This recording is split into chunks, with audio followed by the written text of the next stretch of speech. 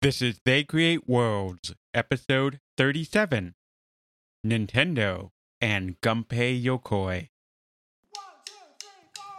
If anybody wants to find me, I'll be in the last place you would look. In a place where people used to be, a land that's called reality. You'll find me there. Welcome to They Create Worlds. I'm Jeffrey, and I'm joined by my co-host, Alex. Hello. Today, we will do our first biography. Gunpei Yokoi.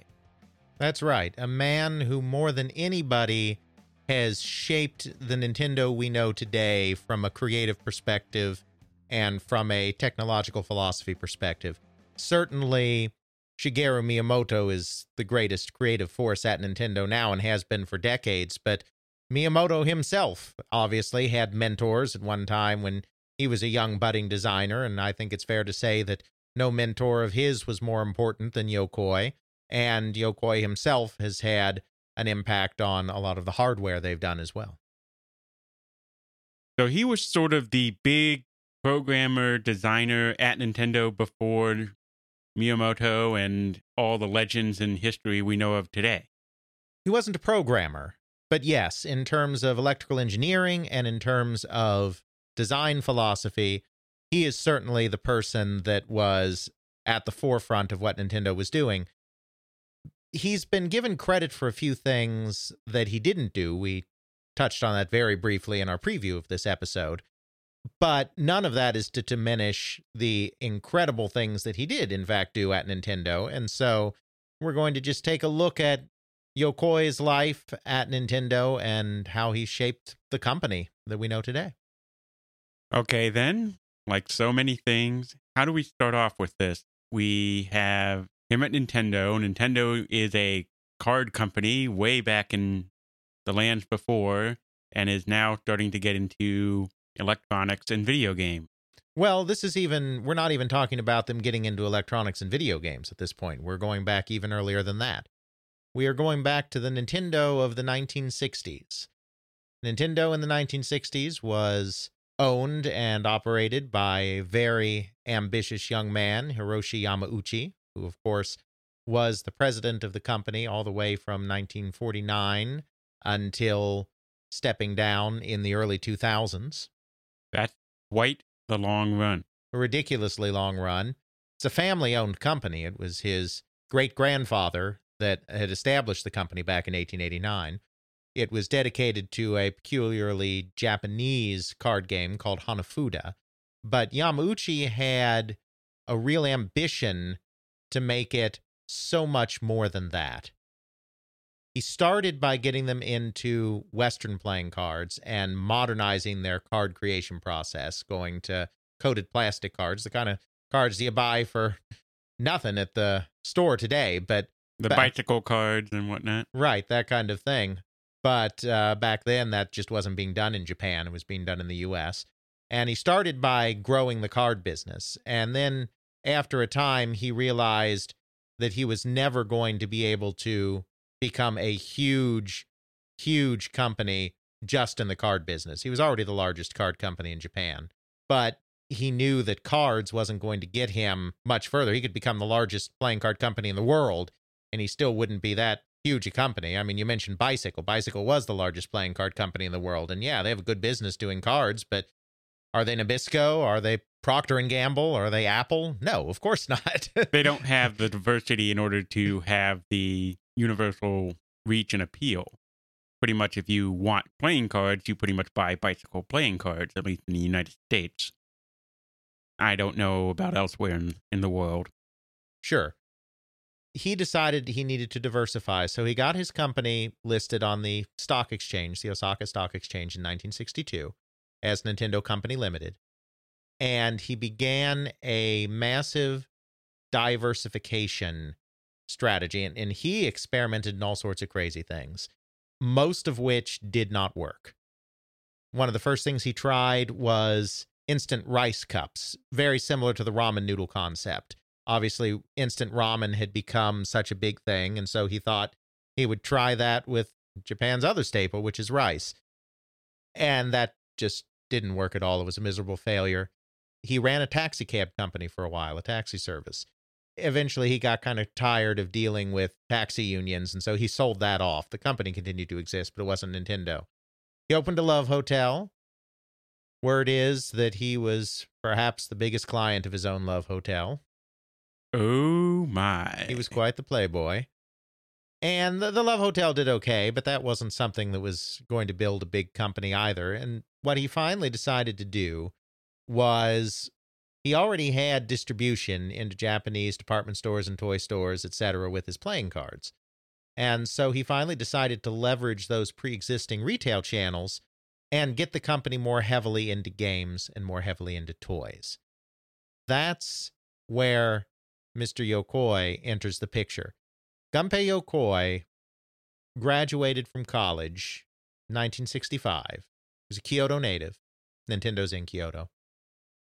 Has an electrical engineering degree. He puts his resume out there. Nobody wants him. No one wants to hire him. I presume it had something to do with his academic standing. None of the biographies go into that, but clearly nobody thought he was a desirable candidate.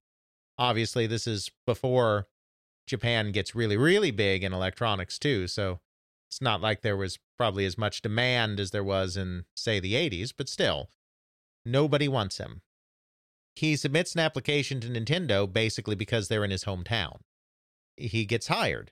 But this is before the toy business, because the toy business is at the end of the 60s. This is 1965. What he's hired to do is maintain the card manufacturing machinery. All the electronics and machinery that... Well, it's not going to be electronics at this point. It's really going to be electromechanical.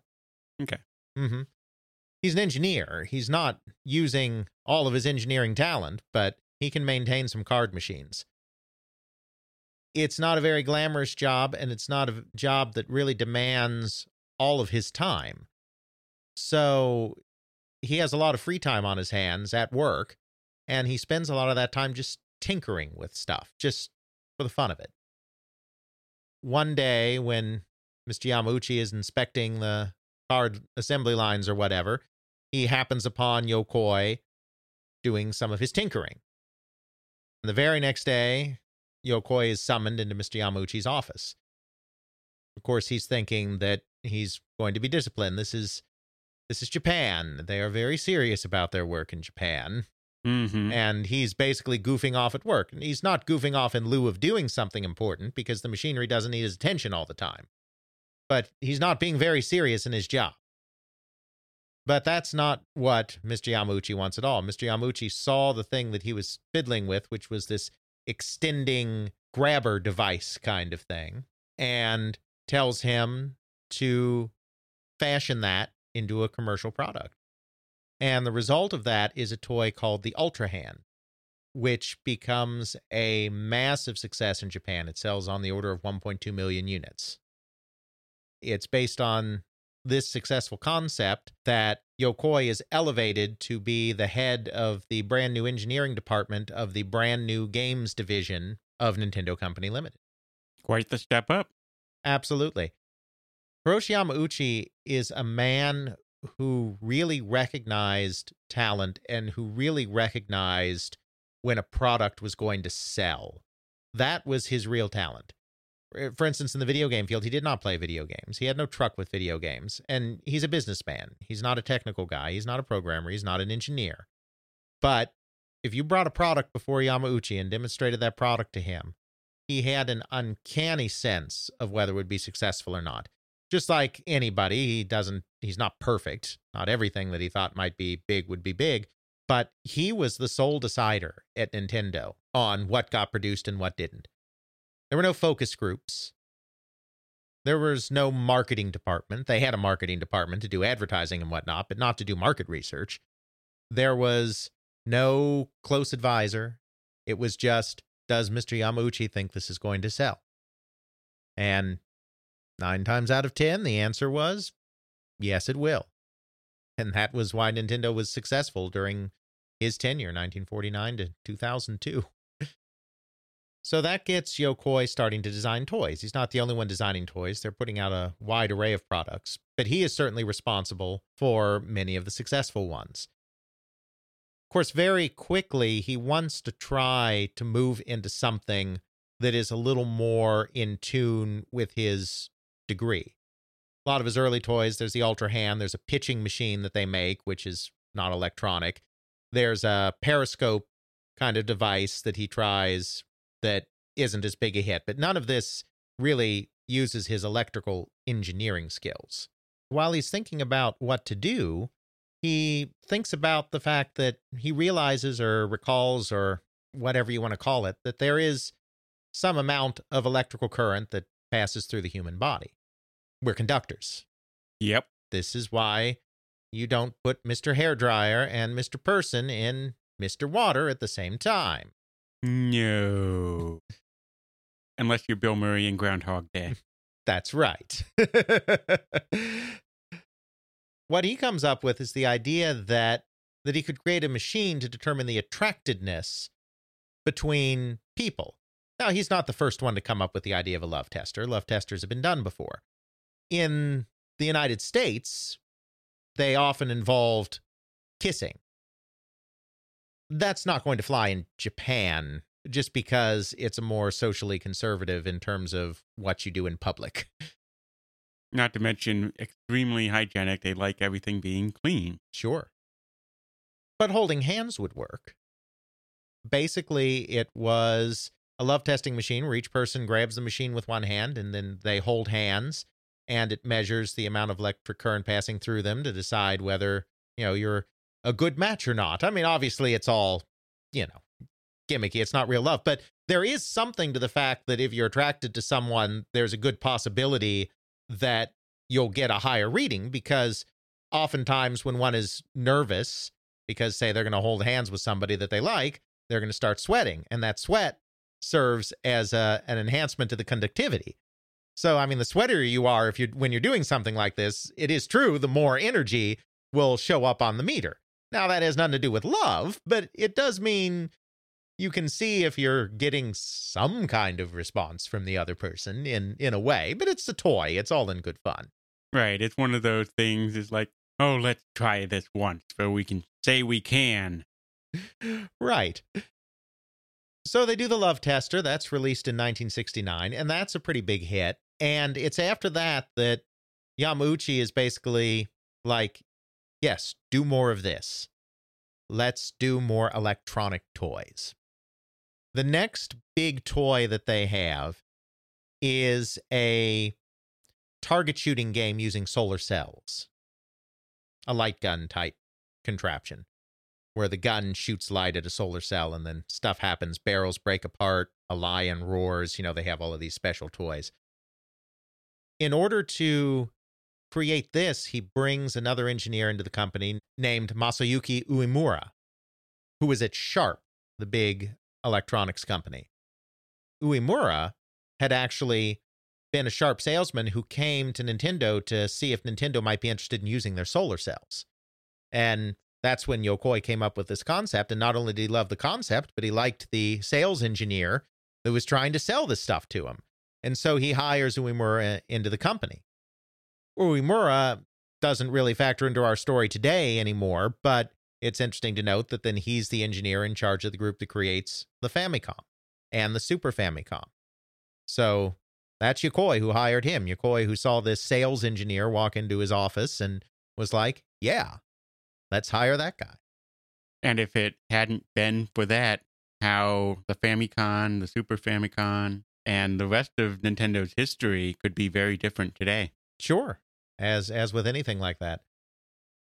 So they do this light gun, this solar cell thing, beam gun thing is what they call it, the beam gun SP. And it does very well. So then they're looking, how can we expand this even more? Yokoi realizes that there is a real boom at this period of time in airgun shooting and in skeet shooting. Of course, with Japan's restrictive gun laws and with just Japan's restrictive space, it's not always easy for the public to engage in an activity like skeet shooting or airgun target shooting with real guns or outdoors or whatnot. We talked about that a little bit when we talked about how David Rosen had such success with gun-based arcade games, starting his own arcade business back in the 50s. What they decide to do is create an indoor skeet shooting range using this solar cell technology. So you have this light gun and then it registers hits, except it's not going to be solar cells, I don't think, when it's all said and done. It's going to be, because they're using, I think, video recording kind of technology and whatnot. But the point is, it's the beam gun concept moved into a location-based entertainment setting and to appeal to an older audience. It's not just a toy. They decide that they can do this in bowling alleys because Japan, we talked about this in our Origins of the Japanese Arcade episode. Japan had a huge bowling boom in the 60s. Absolutely huge. There were a couple thousand bowling alleys in the country, and this ain't that large a country by land area, so that's a lot of bowling alleys. Definitely taking up some valuable real estate. But after the oil shock and the energy crisis at the beginning of the 70s that led to a recession, these bowling alleys, the fad had kind of peaked, and now the people had less disposable income due to the energy crisis and the recession. They were moving on to other pastimes. So a lot of bowling alleys were going out of business. But these were perfect venues to do this kind of location-based entertainment because you have these bowling lanes, so you have this long space between where you stand and the back of this bowling lane, and then you can have your projector back there, and those skeets, those discs can be shown flying across there, and then you can shoot them from the other end of the lane. So they come up with this new location-based entertainment idea that Yokoi is instrumental in developing. Again, he sees this merging of two things, this toy that they have with these solar cells and the popularity of target shooting in Japan at that time, and merges them into a new and fun form of entertainment. It looks like this is going to really take off, but the problem is that oil shock that I mentioned before. The oil shock is hitting right when they're putting these first ones into development, and then the recession that follows just kills that business. They can't do it. They had been planning to open these centers all over Japan, and they never managed to do that. It's too expensive. No one's going to come now that there's this recession. So they kind of double back again, and they're like, okay, we can't do this, but we have this shooting technology using these light guns and using these screens and all of this stuff. What else can we do with that? And the obvious thing is the arcades, the game centers. So that's how you get Wild Gunman, which is a game we talked about in a different context in another one of our recent episodes. Wild Gunman is this skeet shooting game scaled down to just a regular arcade-style game. And so that's how Nintendo gets into the coin-op industry. And every step of the way, it's been Yokoi that's brought him here. It's Yokoi that saw that he could use the solar cells to make these beam gun games. It was Yokoi who saw you could take the beam gun concept and turn it into a location-based entertainment. And it was Yokoi that saw when that big, elaborate location-based entertainment wasn't going to work, that they could do a much more intimate, traditional arcade game kind of location-based entertainment instead. Makes sense. So that's the kind of key part of Yokoi's story in the 1970s. He's in charge of what eventually becomes the Nintendo R&D division. That is then split in two in 1979. And that's when you get Nintendo R&D 1, which continues to be Yokoi's group, and Nintendo R&D 2, which is given to Uemura, who we mentioned before. And then it's R&D 2 that does a lot of the arcade games, though not all of them. And it's them also that does the NES later and the Super NES, the Famicom and Super Famicom. Yokoi, meanwhile, hits on another concept, and that's what leads to the Game & Watch system. So the Game & Watch really came before the Nintendo. Oh, yes. Game & Watch was 1980. Famicom was 1983. Sort of like in my mind, I always thought the Game & Watch and the Famicom came out about the same time, or maybe the Game & Watch came out a little bit after. Nope. It was 1980. They were in the video game market first with their dedicated consoles in the late 1970s, but Game & Watch was before any programmable consoles.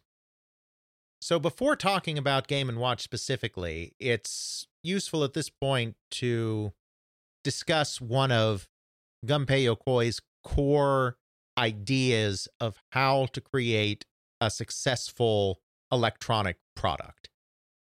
And what he really believed in is what he called lateral thinking with withered technology. And what that means is don't be on the cutting edge. Don't always have the most bleeding edge hardware, the most bleeding edge graphics, the most bleeding edge concepts in technology, because you're going to run into problems it'll be difficult to develop for, or it'll be really expensive, or there are all sorts of reasons why that could inhibit the amount that you can sell to the consumer. What he really believed in instead was take some technology that already fundamentally exists, then do something no one has ever thought to do with it before. Lateral thinking. And that is how you create a successful product. And just think about how that applies to Nintendo through most of its history. Think of the Nintendo Wii. Exactly. That's exactly what I was thinking of. It seems like on the Super Nintendo they took technology that was already out there and they just improved upon it. Right, with the exception of the N64, which was a real divergence. That was the one time that they actually were using state of the art technology. Yeah, and though the N64 was somewhat successful, it paled in comparison to its competitors. It absolutely did. Some of their most successful products, whether they be the Game Boy or the Wii or the Game & Watch that we're just about to talk about, were all based around this philosophy of taking mature technology and using it in a new, surprising, and delightful way, rather than just trying to be at the bleeding edge of technology. So the early 1970s is the time of the pocket calculator boom. And this is true in Japan and the United States both, because this is the first time that integrated circuits have become sophisticated enough to put all of the functioning of a calculator on just a handful of chips, often even just a single chip. So these things take off. Calculators fall in prices. Calculators used to cost $300, start costing $50, $40, $20. It's a boom bust, and we've talked about the digital calculator boom bust in some of our cycle episodes. But during this period of time, they're just insanely popular. It's a culture that is so astoundingly primitive that they think that the pocket digital calculator is the best thing they've ever seen in their lives. Just wait until they see the digital watches. That's right. They're coming next.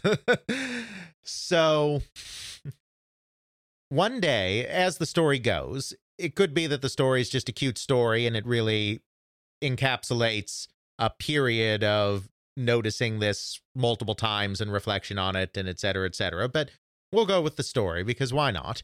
One day, so the story goes, Gunpei Yokoi is on the subway or on the train, and he sees a salaryman, middle-aged guy or whatever, not a child is the important thing, just fiddling around with his pocket calculator. Just not doing work with it, just having fun fiddling with it, you know? And he's like, this is interesting. People like fiddling with this stuff. And so he kind of files that away, kind of thinks maybe there's something there. Then at some point, not too long after that, he ends up chauffeuring his boss, Mr. Yamauchi, because Gunpei Yokoi, one of his tastes was for foreign cars, American cars and the like. Japan is like Britain. They drive on the other side of the road from where we do.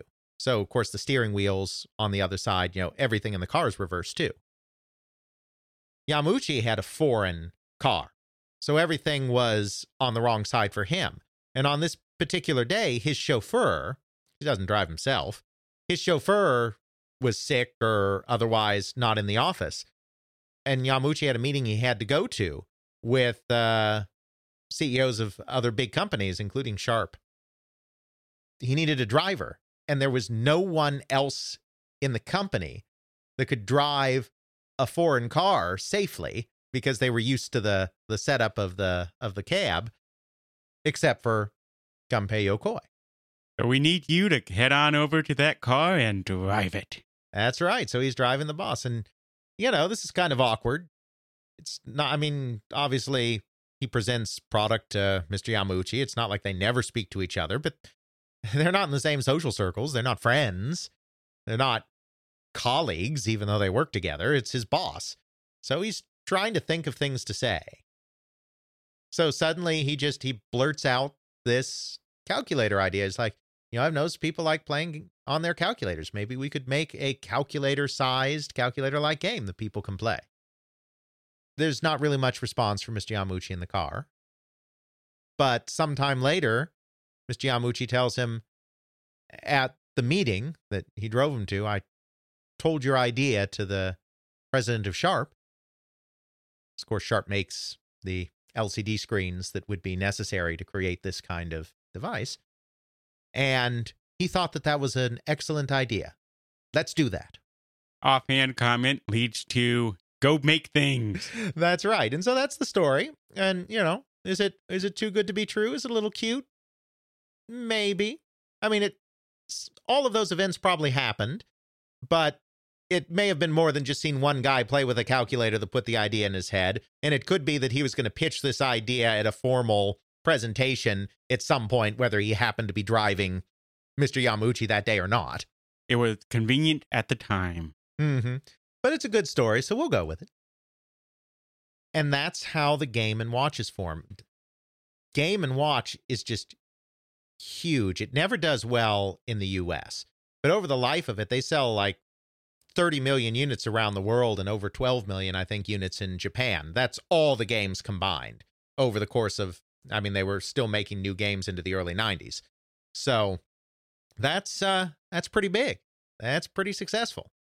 That's their really first big, massive video game-like hit. They're not video games. They use LCD screens. There's no video signal, and they're all self-contained, and it's like Tiger Electronics. Yeah, but better quality than most of the Tiger Electronics stuff. But the thing that we could probably most relate to. Sure.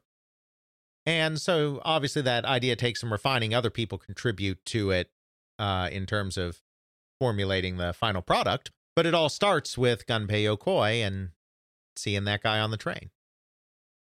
So that's big video game invention number one for Mr. Yokoi. Big video game invention number two is not so much an invention, it's the discovery of the talent of Shigeru Miyamoto. Shigeru Miyamoto is hired into Nintendo in 1977, literally as a favor to his father. His father knows Mr. Yamauchi. Miyamoto studied industrial design in school, so he's not a programmer. He's not an engineer. He's not a technical guy. He's a designer of products. They really didn't need any designers at the time that Miyamoto was out looking for a job. And Miyamoto was kind of aimless in the way he was looking for a job. He was a dreamer. He's a creative guy. And oftentimes creative guys don't make the best salarymen because their heads are in the clouds and they're thinking of this and they're not thinking of practical things like making the money to eat 3 meals a day or something. And we can get away with 2. Right. Nintendo's not really hiring, but as a favor to Miyamoto's father, Yamauchi agrees to see him.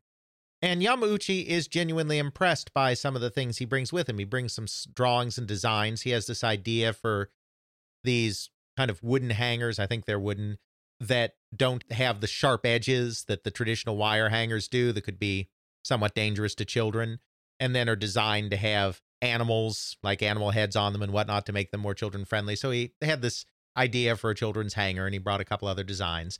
Yamauchi recognized that there was some design talent there. So even though they didn't really need him, they hired him, and they stuck him in the planning department. For the next few years, he did art. He helped design cases for some of Nintendo's first dedicated consoles. It's not designing the games, just the casing. He does some art on some of the cabinets for the arcade games. And then I think from there, he even graduates into doing a little bit of pixel art on some of their arcade games. But he's not a game designer and he's not a game programmer. It's not his job to create games at Nintendo. Well, around this time, Gunpei Yokoi has come to the conclusion that designers are going to be important in the development of video games, which is really a radical idea at this time. There is no separation between game designer and game programmer.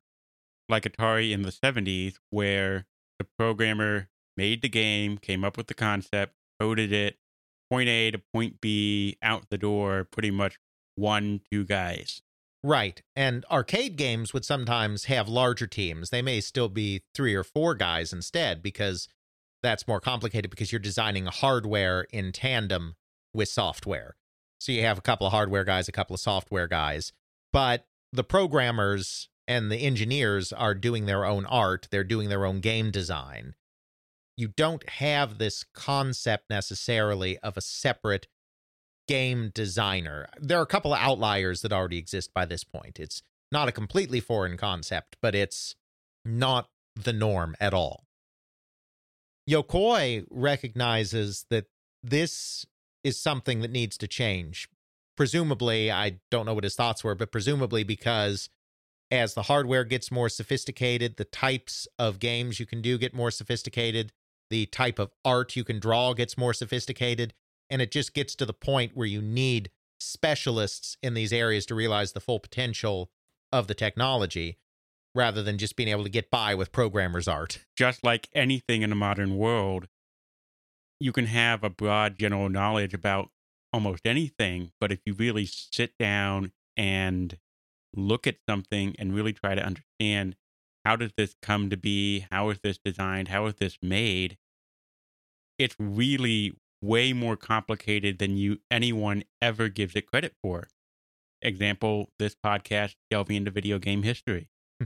You think you know what's going on with the video game history, but way more going on than the average person had any conception of. Sure. Yokoi recognizes Miyamoto as someone who could potentially be a very good game designer. And so Yokoi takes Miyamoto under his wing and starts teaching him kind of his own conception of what is good game design. There isn't enough in English to say, I don't know how much of who Miyamoto is today is just Miyamoto's raw genius. It's mostly Miyamoto's raw genius, I think. But there's no doubt that that genius was shaped by Yokoi. And it just so happens that at this exact moment, Nintendo becomes desperate for a new game because they have their brand new American branch, as we've talked about this before, and they had shipped them a game called Radar Scope, and that game just bombed horribly, miserably, and Nintendo of America was in danger of just collapsing, and they needed a new game right now that could fit in the existing Radar Scope cabinet, the existing Radar Scope hardware and control scheme, and take the place of that game so that they can try to salvage something in North America. The way the story is often told, and as near as I can tell is incorrect, is that everybody was busy because of the time constraint, everyone being busy. Miyamoto, the untested guy, was given a chance to create a game. What seems to actually be the case, now that we have a little more access to some sources with Japanese individuals and whatnot, is that Nintendo cast about broadly for game designs amongst all its engineers for something that looked promising. And that Yokoi, because he was kind of mentoring Miyamoto along, gave Miyamoto a chance to submit some game ideas. So it wasn't that they went straight to Miyamoto and said, make a game. It's that they were soliciting ideas from all over. But Miyamoto would not have been given a chance, since he was not a regular game designer, to submit any ideas if it wasn't for Yokoi saying, let's see what you got, kid, essentially. he actually submits multiple game designs. In one interview, I think it said he had like 5 ideas for games. And these are just like pitches. It's not like he had 5 fully formed games. They had kind of 5 pitches for games. They picked the one that ultimately became Donkey Kong. Donkey Kong was, in some ways, a collaboration between Miyamoto and Yokoi. The fundamental design was very much Miyamoto's, and the programming was actually done by an outside company. At this point, Nintendo didn't really have its own programmers. But Yokoi was guiding the process and keeping an eye on him and serving as a sounding board and helping him shape the design of this game. And at the start, it was going to be a Popeye game. Nintendo had the rights to Popeye. They used him in some of their playing cards, and they used him in some of their other products. They do eventually release a Popeye arcade game after Donkey Kong. But for whatever reason, at this moment, they're not able to. Nobody seems to know. Even Miyamoto says in interviews, I don't remember why we couldn't use it. Yokoi, unfortunately, is no longer with us, so nobody can ask him. I don't know if it's because they discovered that they actually had to negotiate separately for the video game rights. It may be, the logical conclusion would be that they assumed, since they had the rights to Popeye already in other products, that they just assumed they had the Popeye rights for everything in Japan. And then King Features came back and was like, no, we never gave you any video game rights. And that they had to negotiate that separately. And so those negotiations caused it to lapse. And that is 100% speculation on my part. I'm just saying that kind of scenario seems like a likely scenario for what happened. Mm-hmm. Quickly, what were the other 4 ideas he had? Don't know. Don't know. Yeah. Nothing's ever been said on that. It's just in one interview he said that he submitted like 5 game ideas. Okay, and the only one we know about is the one that became Donkey Kong. Right. His original idea had been for something very Pac-Man-like, which is not surprising. The power pellet in Pac-Man is actually inspired by Popeye and his spinach. Pac-Man is a wimp until he eats his power pellet, and then he can turn and beat everybody up. Popeye is a wimp until he eats his spinach, and then he can beat Bluto up. So, unsurprisingly, Miyamoto's first idea for a Popeye game is something similar, where there's spinach, and he eats the spinach, and then he's able to turn around. It wouldn't have necessarily been a maze game, but I mean, that mechanic was very similar. So because Pac-Man was so huge, and the Popeye idea of eating spinach and then becoming this big character was so similar to this popular Pac-Man, that's why it kind of made it a natural fit to create this Popeye game. So the initial inspiration for the game is Miyamoto's, but Yokoi is the one that actually defines the setting for the game, because he particularly remembered a Popeye cartoon where Olive Oyl was in a construction site and she was sleepwalking, and every time she was about to fall off as Popeye was trying to save her, there'd be another girder that would magically fall into place so that she could keep walking and she wouldn't fall off this building. So it's entirely through Yokoi that we got the construction site idea. But after that, it's really Miyamoto's game. He's the one that creates kind of the barrel mechanic with barrels coming towards you, and then decides, well, what would you do if a barrel came towards you and you were a person? You'd jump. Originally, it was just going to be climbing ladders to avoid it, but Miyamoto came up with this idea of having Mario jumping. And so Yokoi provides some structure, but it's Miyamoto that's carrying the idea forward. So they're going to have this game where you have Bluto having kidnapped Olive Oyl and taken her to the top of this construction site, and then Popeye has to come and rescue her. So when they discover that they can't use those characters and they have to create their own characters, it's a very logical step to just take that same basic premise and replace those 3 characters with their own original characters. And that's how you get Mario and Pauline and Donkey Kong. So Yokoi was not directly involved in all of those kind of decisions, but he was the one guiding Miyamoto as he created this game. Of course, that's the big arcade hit that really helps launch Nintendo into the stratosphere, and Miyamoto gets primary responsibility for that, but Yokoi certainly gets secondary. And then actually, in Mario Brothers, the arcade game Mario Brothers, Yokoi's influence is much, much, much bigger. Yokoi is essentially the co-designer of that game with Miyamoto. because in Donkey Kong, you may recall that Mario, if he falls from a high enough height, he actually dies. Yes, he does. And this is because they were trying to maintain a hold of some kind of realism here. And in Miyamoto's mind, if you fall a certain distance, it's going to hurt a lot. As they were starting to put the basic structure in place for another game starring Mario, the game that became Mario Brothers, Yokoi was the one that said, why does he have to die if he falls from a height? Why not let him fall from any height? And Miyamoto was like, yeah, that makes sense. So they change it so that you can jump and bounce all around the screen, which becomes a very core part of the gameplay mechanic. And then it's Yokoi that says, we have all these platforms.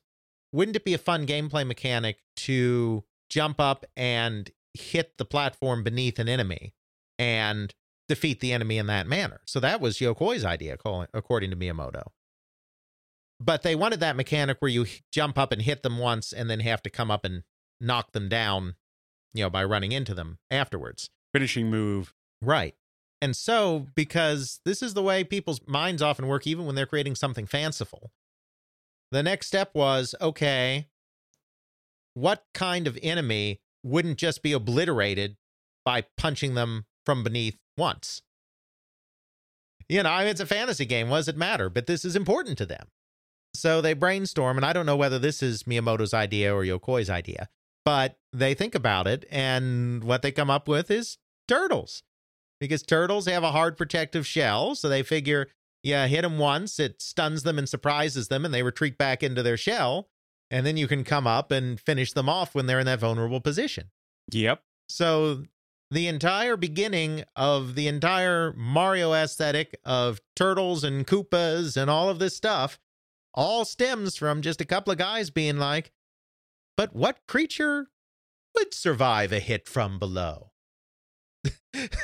Imagine if they thought of crabs. Well, there are crabs in the game too, aren't there? Yes, there are. Yes. So that's why we have Koopas, essentially. I mean, they weren't considered Koopas then. All of that mythology obviously comes more from Super Mario Brothers than from Mario Brothers, but that's where all of these kind of basic concepts of what Mario is and what Mario does comes from. And quite frankly, Yokoi is just as instrumental in shaping the concept of Mario and his world as Miyamoto is. In a way, I would still give Miyamoto the larger share of the credit, but Yokoi's played a role. He certainly seemed to be tempering Miyamoto into what he became today. Right. I mean, let's remember again, Miyamoto was an industrial designer. He liked manga. He liked to draw. He played the banjo. He liked music. But he wasn't a technical guy. He wasn't a programmer. He wasn't a game designer. He wasn't like designing board games in his spare time or something. He was drawing comics and he was designing product. That's what he was doing. There is a very real possibility that without meeting Yokoi, you would not have Miyamoto, the most brilliant game designer that ever lived. His life might have just taken him in a different direction. Invention number 2, though it's a little strange to call it an invention, of Yokoi in video games is Shigeru Miyamoto, quite simply. Mm-hmm. Invention number 3 stems directly from invention number 2. Because Donkey Kong becomes a huge hit. Because it's such a huge hit, they of course want to make a Game & Watch of Donkey Kong. Definitely. All of the early Game & Watch games had very simple controls. Like the very first one was Ball, where you have a guy that's now called Mr. Game & Watch. He wasn't called that back then, but you have Mr. Game & Watch moving back and forth while keeping balls in the air. So you just need a button to press to go left and a button to press to go right, and those are your controls. And you have one on either side of the screen, and that's how you control it. The other games have similar simple gameplay that just needs a couple of buttons. Well, Donkey Kong, you have to be able to move left and right, but you have to jump. And go up the ladder. And go up the ladder, and sometimes down the ladder. Yep. So this is a problem because the way that the Game & Watch works right now doesn't allow for that. And in the arcade, you use a joystick for that.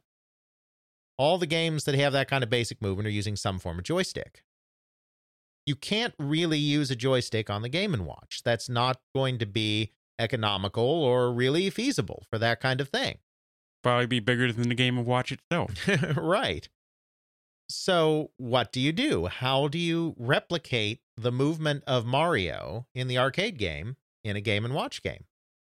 And the answer that Yokoi comes up with, and I'm pretty sure this is Yokoi's innovation personally and not one of his staff members, though I could be wrong, is, well, we've got 2 buttons, left and right. Let's add 2 more buttons, up and down, and let's put them in a cross formation so that you can manipulate them all with one thumb.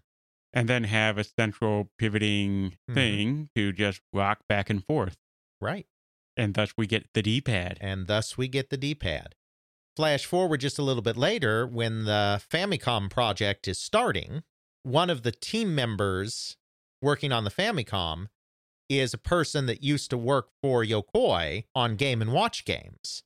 He suggests, when they're trying to think up a control scheme for the Famicom, for the NES, he says, well, we've got this thing that we did with the Game & Watch where we have this cross-shaped directional pad.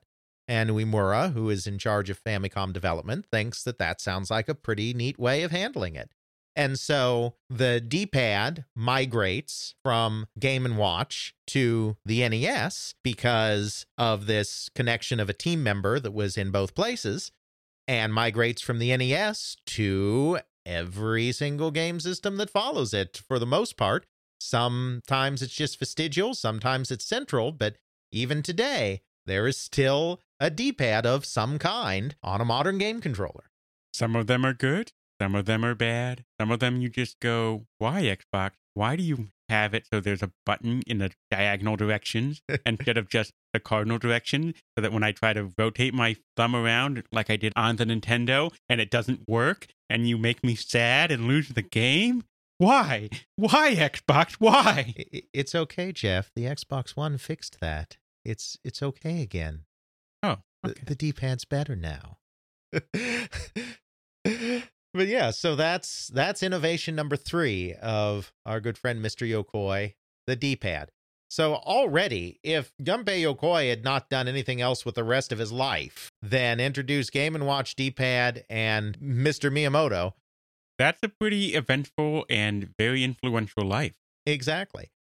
But he doesn't stop there, though at this point, it becomes confused in the narrative a lot as to what Gunpei Yokoi did and what his subordinates did. And so we've got to separate some of the things that he's often taken credit for. By the middle of the 1980s, when the NES has come out, there are 3 development divisions of Nintendo. R&D 1, which is the original engineering division going all the way back to the late 60s or early 70s, that's run by Gunpei Yokoi. R&D 2, which we discussed, which created the Famicom and the Super Famicom. And R&D 3, which primarily works on hardware enhancements for cartridges and whatnot. They're the ones creating some of the special memory chips that allow NES games to do things that the original hardware didn't let them to do. That was kind of their primary purpose. Things like the FX chip. Well, actually, that's a completely different thing because that was actually done by some British guys. Oh. But the MMA chips, the memory mapping chips, MMC1, MMC2, special chips that allow for increased functionality in NES games. Okay, so maybe Dracula's Curse and the extra sound you get with one of the chips there. Similar. That was a chip that was actually made by Konami, not Nintendo, but similar idea, yes. Okay. There's also Entertainment Analysis and Development, which is not a division at this point. It's elevated to the level of a division in the 90s, but it's also a major area, and that's basically Miyamoto's space to make games because Miyamoto's so brilliant.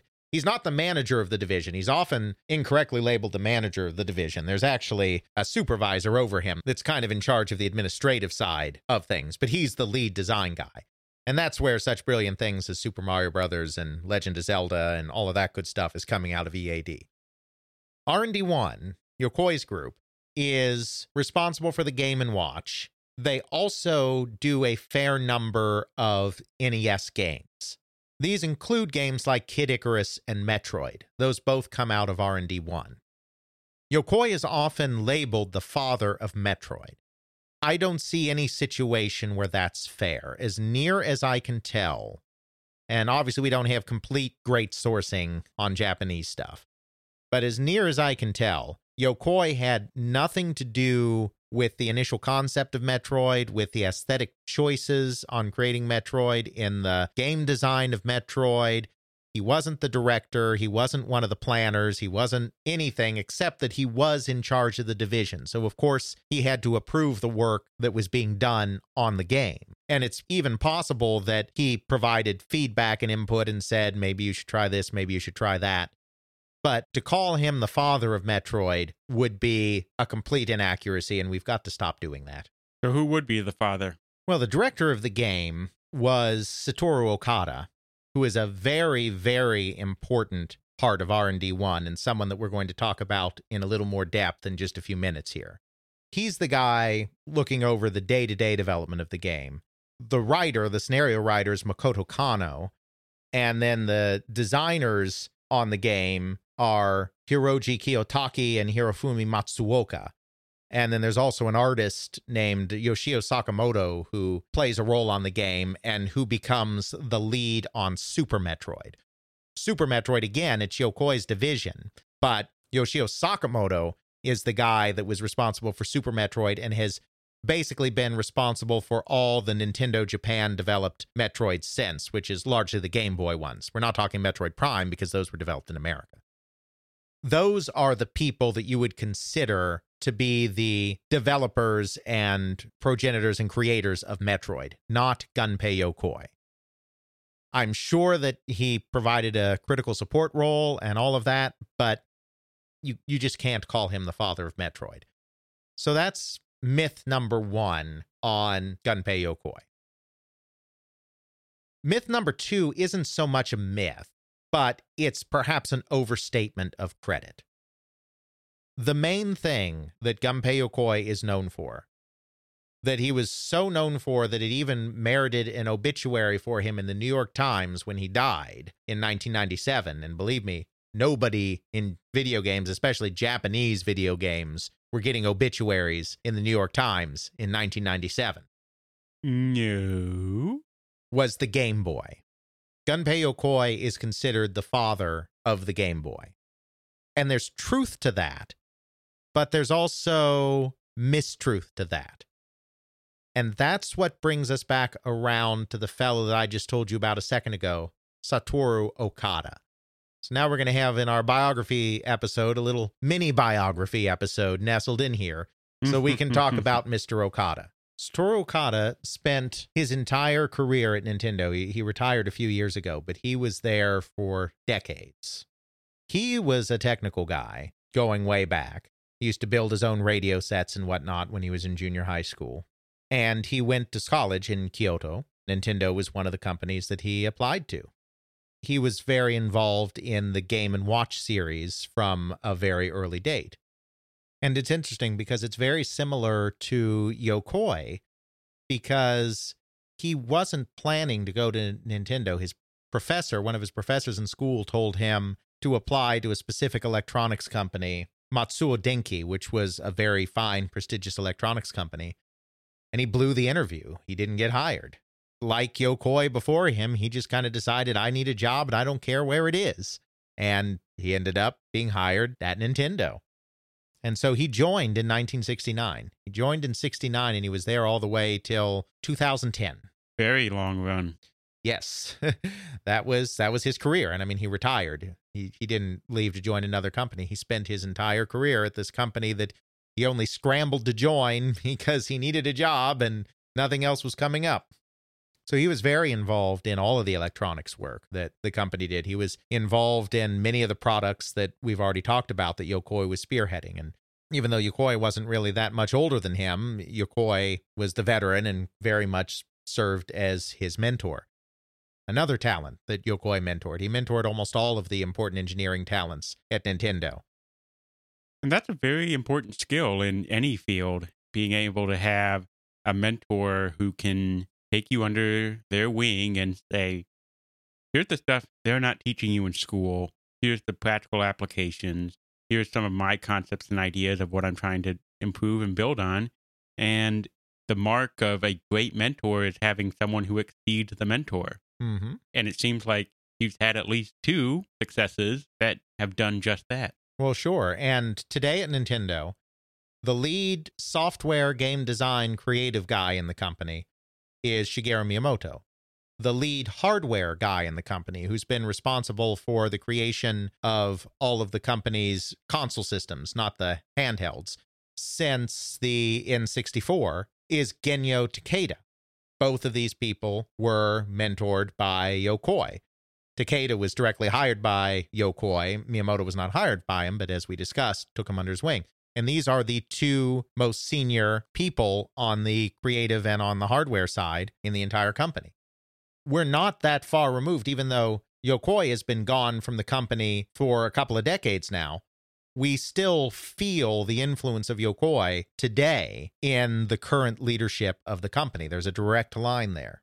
So to get back to Okada, he is kind of the main hardware guy directly under Yokoi in R&D 1.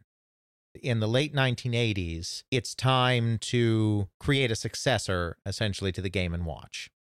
They still make a few Game & Watch games, but this is clearly something that's more or less run its course. Yokoi comes up with the idea of doing a Game Boy, whatever that is. But his idea is much more similar to the Game & Watch. The Game & Watch games, as popular as they were very simple, very self-contained, and while the entire line lasted for many years, individual games in the line didn't necessarily hold their appeal for more than a year or 2. Yokoi wanted something as cheap as possible. This time it was going to be programmable. It was going to have separate cartridges, but it was going to be far more akin to something like the Microvision, which is something Milton Bradley had released at the end of the 70s, and is certainly far behind where you should be 10 years later. Something quick and cheap with very simple disposable games, just like most of the Game & Watch games are very simple and disposable games. And something that it didn't even matter if they had third-party developers publishing for it. I mean, he really saw it, Game & Watch, as a cartridge system. So rather than releasing this Game & Watch game, then this Game & Watch game, then this Game & Watch games, you can release one base unit, the Game Boy, and have multiple games via cartridge. But they're going to be far more similar to the types of simple games that you're already seeing on Game & Watch.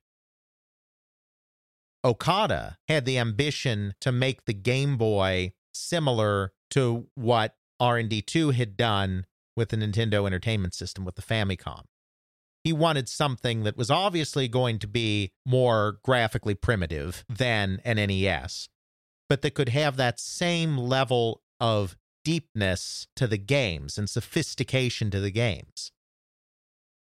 He fought for this concept, which isn't always traditional in a Japanese company where there's great emphasis placed on seniority and boss tells you to do, you do. Right. It's always what the boss wants goes, and we may make a case for something, but if once the boss makes a decision, we're done. Right. So Yokoi is the father of the Game Boy because he's the one that wanted to do a cartridge-based handheld system, and one that, very importantly, didn't incorporate all the state-of-the-art color graphics and this and that would have caused it to be way too expensive and to eat batteries like nobody's business. We're looking at you, Game Gear. Yes, I was about to say, I believe somebody in this room owned a Game Gear. I still own a Game Gear. It's over there. I believe that Game Gear was almost always played plugged into the wall with its AC adapter, because otherwise, what's the point? Well, the 6 batteries it takes to run and play brings me an hour of happiness and joy. Right. So you can give Yokoi credit for some of that very basic idea. But I think it's fair to say that the true father of the Game Boy is Satoru Okada, because he is the one that said, let's take this concept and let's deepen it a little bit, and let's make it something that isn't just going to last for a year or two, but it's going to last for 5 or 6 years. And of course, it ends up lasting longer. That's all Okada. And we've got to give Okada that credit rather than Yokoi. So we can call them co-fathers of the Game Boy because we can still get Yokoi in there. But that's what he's known for above all. And in truth, if the Game Boy had been done the way Yokoi wanted to do the Game Boy, we wouldn't speak of the Game Boy in the terms we do today. And it's possible Nintendo would have not dominated the handheld market for decades the way they did today. I mean, obviously, they might have still come around to a design like that eventually. You can't say that nothing would have ever happened for Nintendo in handheld. But that's not Yokoi. That's Satoru Okada. Yokoi came up with the basic idea, and Okada refined it. Refined it and significantly improved it. Yep. You know, it is to Yokoi's credit that in a culture that prizes obedience to authority, that he would see Okada's passion for this project, see Okada's conviction in his way of doing things, and say, okay, we'll do it your way. Not every Japanese manager would do that. We can give Yokoi some credit there too, right? Mm-hmm. But let's not call him the father of the Game Boy anymore. I think that's too much credit given to him and not enough credit given to the other people in his department that made it possible. And let's certainly not call him the father of Metroid, because you can't really give him any credit for Metroid. Right. If that was true, then a lot of other games that we love and adore and designers who came up with those, we could say, well, obviously it was whoever their manager was who came up with that. Exactly. His influence is immense. Let's not make his influence greater than it actually was. This does not in any way detract from the legacy of Gunpei Yokoi, because he still nurtured the core group of engineers and designers that made Nintendo great, because he nurtured Okada too.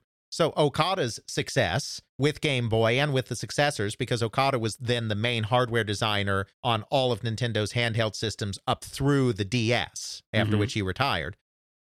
Okada's success is partially Yokoi's success. Miyamoto's success is partially Yokoi's success. Takeda's success is partially Yokoi's success, if only because he recognized these talents, nurtured these talents, and created an environment at Nintendo in the engineering and R&D departments in which these talents could flourish. And I think that is his true legacy.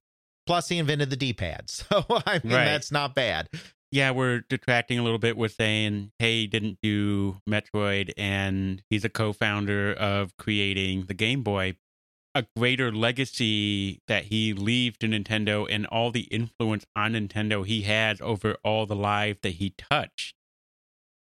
I think that adds more to it than the little detractions we are saying here. And I think it's also fair to say that his influence and his mentorship, his tempering of talent, his recognition of talent, and taking these people under his wing is a greater thing than probably anything else that he's done. I don't think I could put it better myself. So back at the start, we talked about Nintendo and product development, and we talked about how 9 times out of 10, Yamauchi and Nintendo is a company that really gets it right when it comes to product. But, of course, if you're right 9 times out of 10, that means you still have some misses. So that's where the Virtual Boy came from.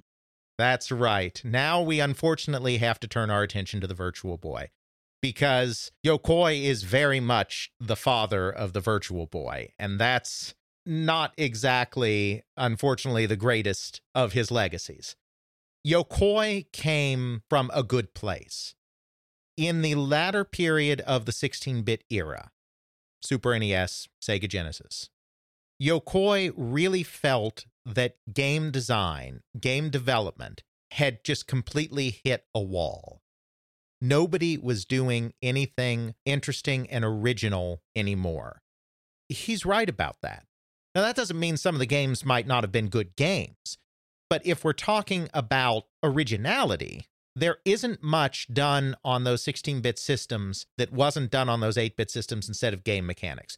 You can have RPGs with bigger scenarios because you can cram more text and graphics into the cartridge. You can have action games with more enemies on the screen without slowdown. You can have better animations. You can have better shading that make your graphics look a million times better. You can have more parallax scrolling in the background, yada, yada, yada. But at the end of the day, what's the difference between Contra 3 and Contra? What's the difference between Mega Man X and Mega Man? What's the difference between Final Fantasy VI and Final Fantasy? More bells and whistles, yes, but the fundamental gameplay is largely the same. I think it's fair to say. I would be inclined to agree. I mean, you got the refinement, you got the better graphics, you got the more in-depth storytelling, and it may involve cutscenes and better music and sequences and all this other stuff. But basically, you're doing the same thing. Contra, I'm shooting the bad guys and getting power-ups. Mm-hmm. Final Fantasy, I'm beating bad guys, leveling up, getting better gear to beat more bad guys. Mm-hmm. Exactly. So Yokoi felt that there was a need for something new in game design, and he was right about this, because as we discussed in our Cycles episode, or our Sega episode, one of them, there was a almost crash in the market in the 93, 94, 95 period, because the general public was getting a little tired of the same old thing, and there was starting to be some oversaturation in the market. It turns out the solution to this was the PlayStation. The solution to this was CD as a format and games featuring polygonal graphics and fancy pre-rendered backgrounds for those polygonal graphics in order to introduce new gameplay mechanics like the exploration of Tomb Raider or the horror of Resident Evil or the sneaking around of Metal Gear Solid. Even though Yokoi didn't reach the right destination, he was on the right journey. Mm-hmm. He was looking for something new in game design, and it came to them through a Massachusetts company called Reflections Technology. Reflections is the company that actually developed the basic hardware of this sort of virtual reality-ish system using LEDs and mirrors. Mm-hmm. And creating a kind of 3D space. It's not full virtual reality, but it's something that seems a little bit akin to virtual reality. They were pitching it. They had pitched it to Sega, too, and Sega turned it down. Tom Kalinske has said that they turned down the concept. But Yokoi saw something in that. He thought that this was a way to have novel game experiences, and that's what he was really concerned with, is not the bells and whistles, but the whole lateral thinking with Wither Technology idea is it's not necessarily the technology that's important on its own. It's the new way of playing. And in this case, it happened to be a fairly advanced technology too, but it wasn't about that. It was about the new way of playing. It just turned out that the hardware wasn't ready. I mean, first of all, it had to be all red LEDs because it would be way too expensive to have any kind of full color. Then you had the issue that it was really meant to be a headset, but then they couldn't build the headset in a way that didn't cause neck problems. And so then it had to be something that you sat on a pedestal instead. And then the adjusting of the mirrors thing is a problem. And there's the vision concerns. And there's just a whole host of problems. It's not a technology that's going to work.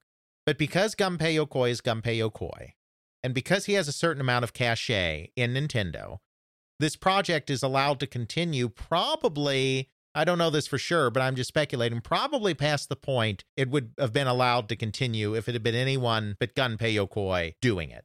Sounds fair. So it goes through production and it's released, and it's a disaster. There is no way to sugarcoat the Virtual Boy. It is an absolute unmitigated disaster. It sells almost nothing. No one's interested in it.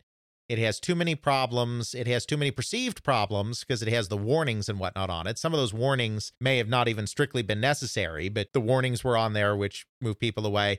You couldn't advertise it on television because you couldn't recreate on television the unique 3D graphics.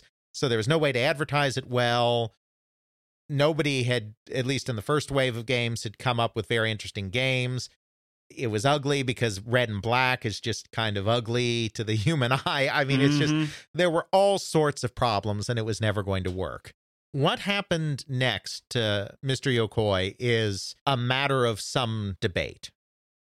In Japan, when a person really screws up, that person is usually not dismissed. There's this very much an idea, it's lessened a little bit since the bubble economy collapsed, but there's very much this idea of lifetime employment and that you look after the company looks after you. You don't fire an employee that has something like that happen, but you do make them go through a period of penance. You basically sideline them for a period of time. You don't let them do much of anything important. They're just kind of there. And then after a period of contrition, you invite them back in and they've recovered their old status and they're allowed to go about their business again. They got to reprove themselves almost. Right. Yokoi was very much, to all indications, sidelined after the Virtual Boy debacle. Some sources say that because of being sidelined, he left the company, that the humiliation of it or the frustration of it or the whatever of it is what caused him to leave the company.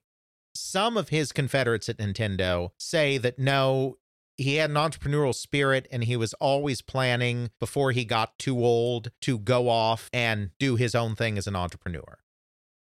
Are they just protecting his memory? Are they just saying that as a way to save face for him? Maybe.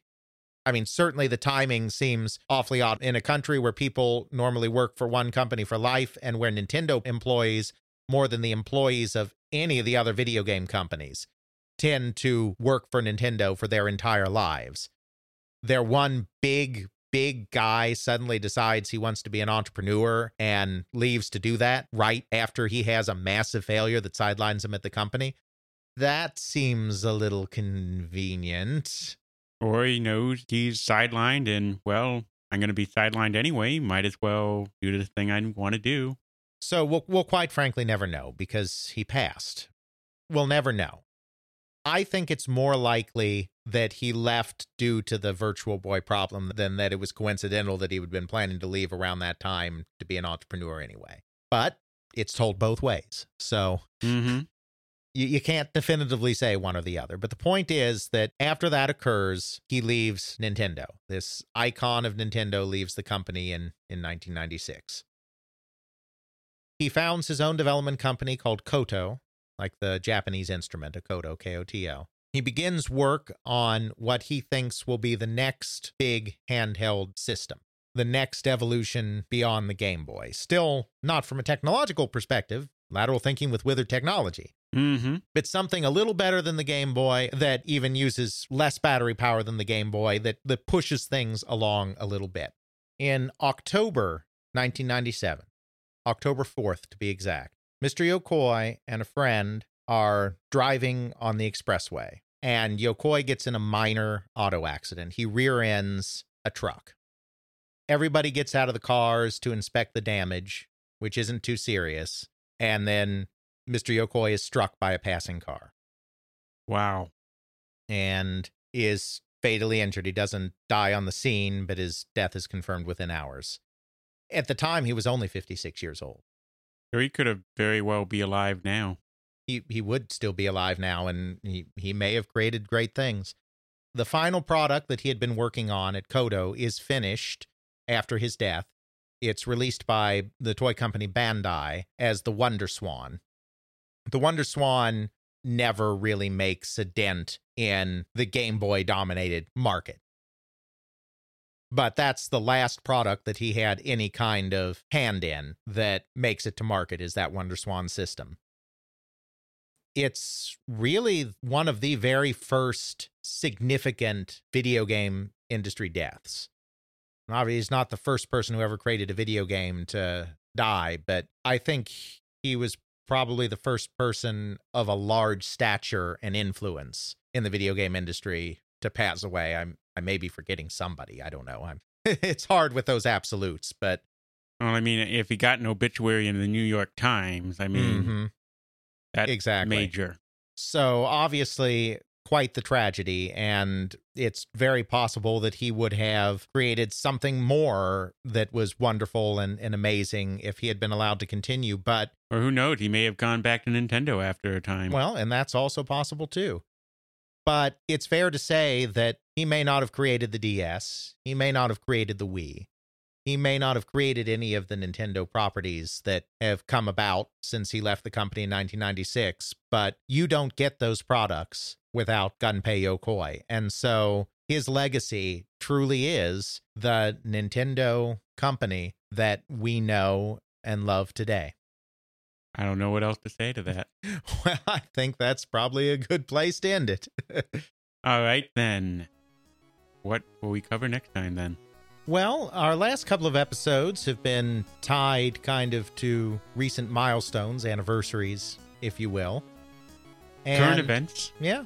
And another thing that's happened recently is Richard Garriott of Origin and Ultima fame has just written a memoir. It's kind of a combination story of his life and just kind of storytelling and generally on his philosophy on things. It's not a straight up and up bio. Includes a combination of biographical info and musings. So in celebration of Richard Garriott telling a bit of his story, I thought we might tell a bit of his story too, and a bit of the story of his company, Origin Systems, which is rather significant in a way to this podcast, since the whole "they create worlds" things is very much a play on Origin's "we create worlds" tag that they used on their games in the 80s and 90s. So Origin Systems sounds kind of good. Alrighty then. We will go into the origin story next time on They Create Worlds. Check out our show notes at tcwpodcast.podbean.com, where we have links to some of the things that we discussed in this and other episodes. You can check out Alex's blog at videogamehistorian.wordpress.com, email us at tcwpodcast@gmail.com, and follow us on Twitter at tcwpodcast. Intro music is Airplane Mode by Josh Woodward, found at joshwoodward.com/airplane mode, used under a Creative Commons Attribution License. Outro music is Bacterial Love by Roland Music, found at freemusicarchive.org, used under a Creative Commons Attribution License.